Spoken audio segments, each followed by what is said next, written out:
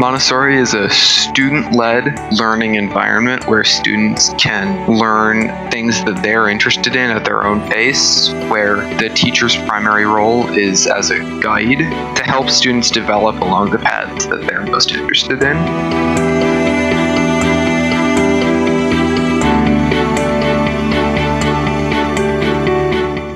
Welcome to TG2Cast. I'm your host, Aaron Blackwelder. Today I have the pleasure to discuss the importance of school and classroom culture with Bennett Jester. Bennett is the founder of #MyGradingStory, where he encourages students to share their voice on the adverse effects of grades on learning. Bennett is also a 9th grade student who attended a Montessori school through 8th grade. He is an aspiring writer, and you can find his work at bennettjester.wixsite.com. And you can also follow him on Twitter at JesterBennett.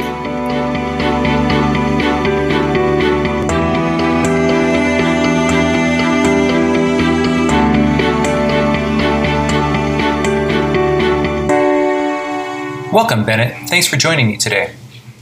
Thank you. It's a pleasure to be here. Okay. So, you started this hashtag, #MyGradingStory. Tell me about it. The inspiration for it is to provide a platform for people to share the stories about how grading has affected them. And a lot of people just aren't hearing enough voices of people who don't really have a way to speak out, but do have important thoughts that we should consider. And it's definitely primarily aimed towards getting students more involved in the gradeless movement, but it can totally also be used by educators and other related people. So what has the response been like so far? So far, there hasn't been a whole lot. I'm hoping that this podcast episode can get a few people to come out and share some stories. I have been growing on Twitter and engaging with some people. Okay. And what ultimately would you like to see come out of this? Well, I think the goal here is to raise more awareness about what the issues are and get people a little bit more involved in the movement, and to help people realize that there are alternatives and they do work. Okay. And so that's kind of why you're doing this. That's why you have your website. And if you could, let's just say that you could make a big change to education with grades specifically, what would you replace them with? How would you, obviously you'd like to see them gotten rid of, but what would you want to replace them with? I would replace them with teacher assessments, where teachers would look at the work of the child and say, this is good work, and here are some places where it can improve, and here are some places where it's really exemplary, and combine that with trilateral parent-teacher-student conferences where the students' learning can be discussed by all of the involved parties. And I think that's more than adequate as a replacement. Yeah, I would agree. I think learning is a conversation, and the more we have that dialogue, the more we learn. Okay, so could you take a moment and tell us about what Montessori is? How is it different than traditional education? Montessori is a student-led learning environment where students can learn things that they're interested in at their own pace, where the teacher's primary role is as a guide to help students develop along the paths that they're most interested in, and to help them when they inevitably make some kinds of mistakes. And so you said it's self-guided. How does it work when you have students who are just not motivated to do things? What is the role of the teacher when that comes about? Well, everybody has some interests, whether they be in more math and science environments, or they could be in the arts. But everybody has some kinds of interests. Teachers can help link things that a student is not motivated to do with their interests, and that can provide additional motivation. Yeah. One of the things that I'm starting my school year off with, it's new this year, and I'm getting a huge response from it, is I'm having my students spend a week just writing about what is important to you. I'm telling them it's going to teach me two things. One, it's going to tell me what is important to them so that I can help to link it, like you said, but also to find out where they're at, and then for them to discover for themselves, because some of them are doing some exhaustive research right now. One of my kids, he's really interested in sharks, and he says sharks are something that's important to him, and he found research on an article that said that every minute 11,000 sharks are being killed. So it's really interesting to see what my students are coming up with. Yeah, that's true. That's really cool, and it can help you understand what's going to motivate them better. Yeah, exactly. So I completely agree with your idea that we need to find out what's interesting to kids to lead them. In your experience, what factors have contributed to a positive learning environment for you at school? I think having that guiding mentality has helped me develop in my interests, which I'm interested in all kinds of things, but really some of my main interests are in like creative writing and writing in general. And I've been able to do a lot of really cool writing projects with my school that I've been able to emphasize through that self-guided learning. And then we actually, in 7th and 8th grade, our school does a lot of stuff with time management, that like teaching us more about time management and how to do it. And I've found that super helpful in managing my own time effectively. Yeah, I hear teachers complain all the time, well, these students don't know how to manage their time. They screw around or whatever. You're right.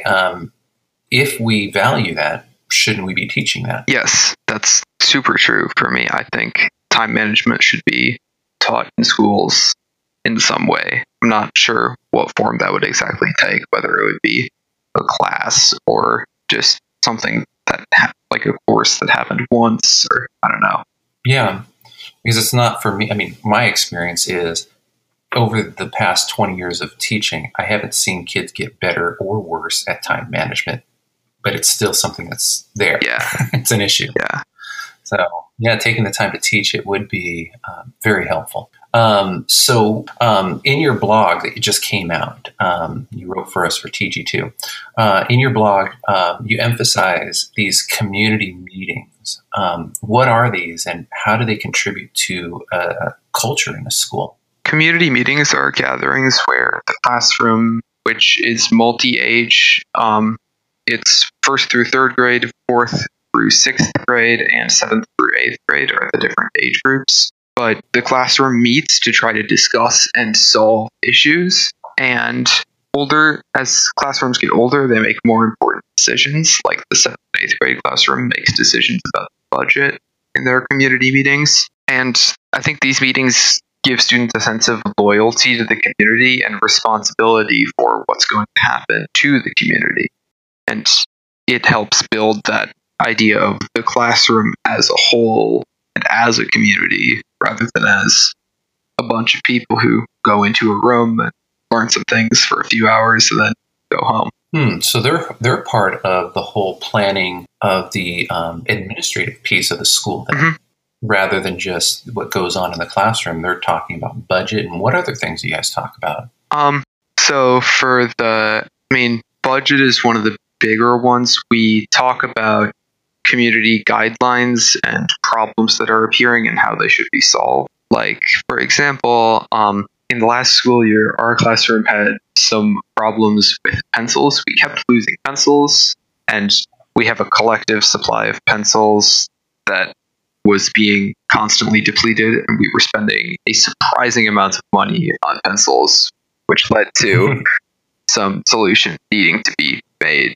We had people start bringing some of their own pencils to add to the supply, and yeah, there were a couple of different solutions. That's really cool.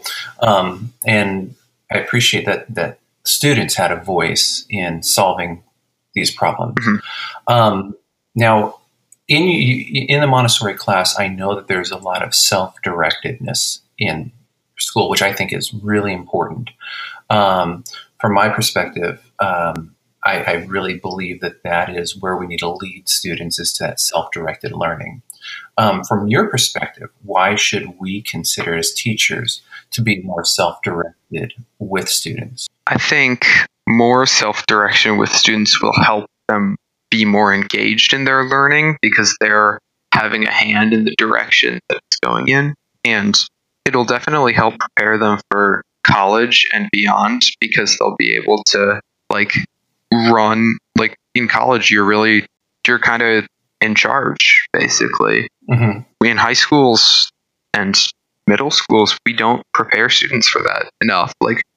We will just give them this is what you need to do and this is how you're going to do it, and they can go home and do it without having a thought about the agency that's involved in their learning.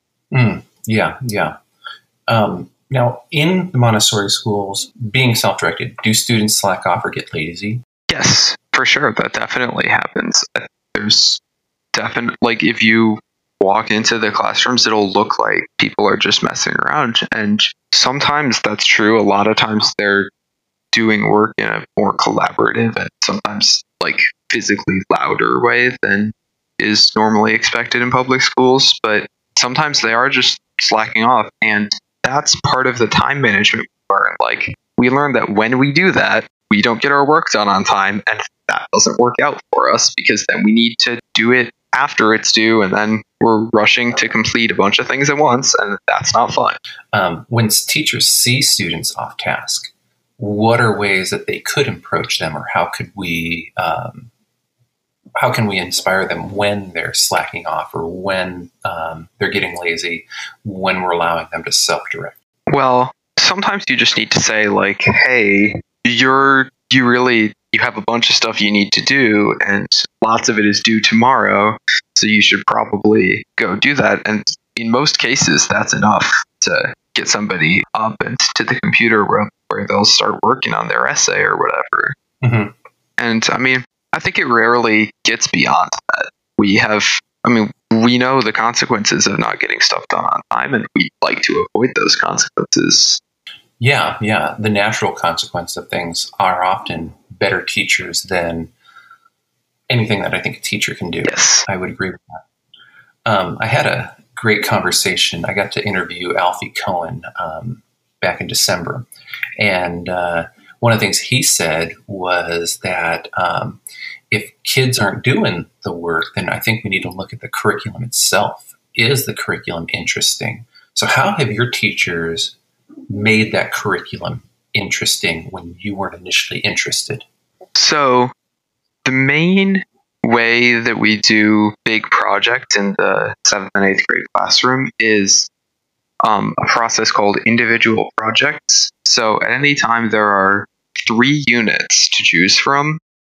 In the beginning of this, there are 6 in every year, so I'm going to say there are 6 or 7 weeks.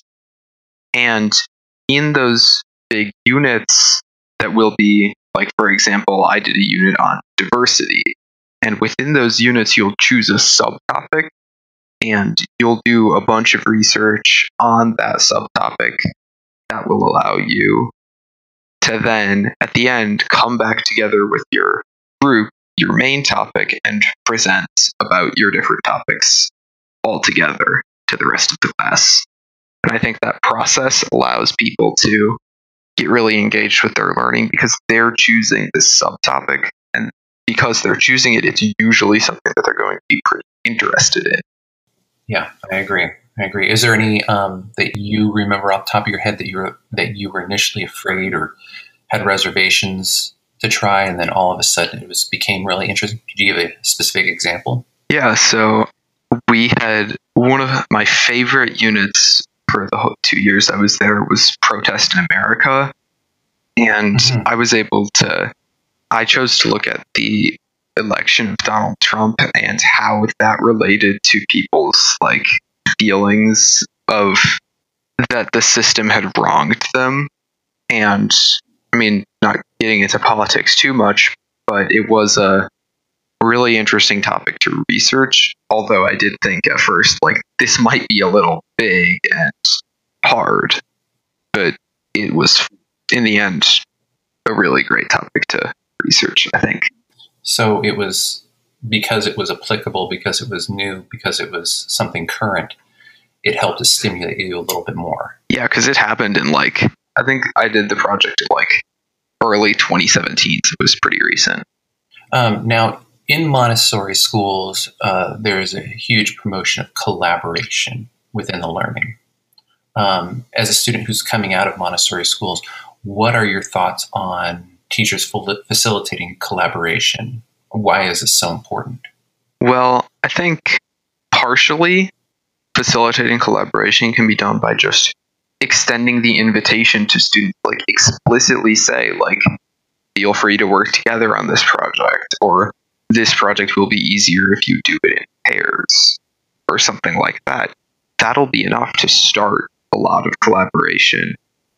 And I think grades actually cause a lot of competitiveness within schools and within classrooms, because students are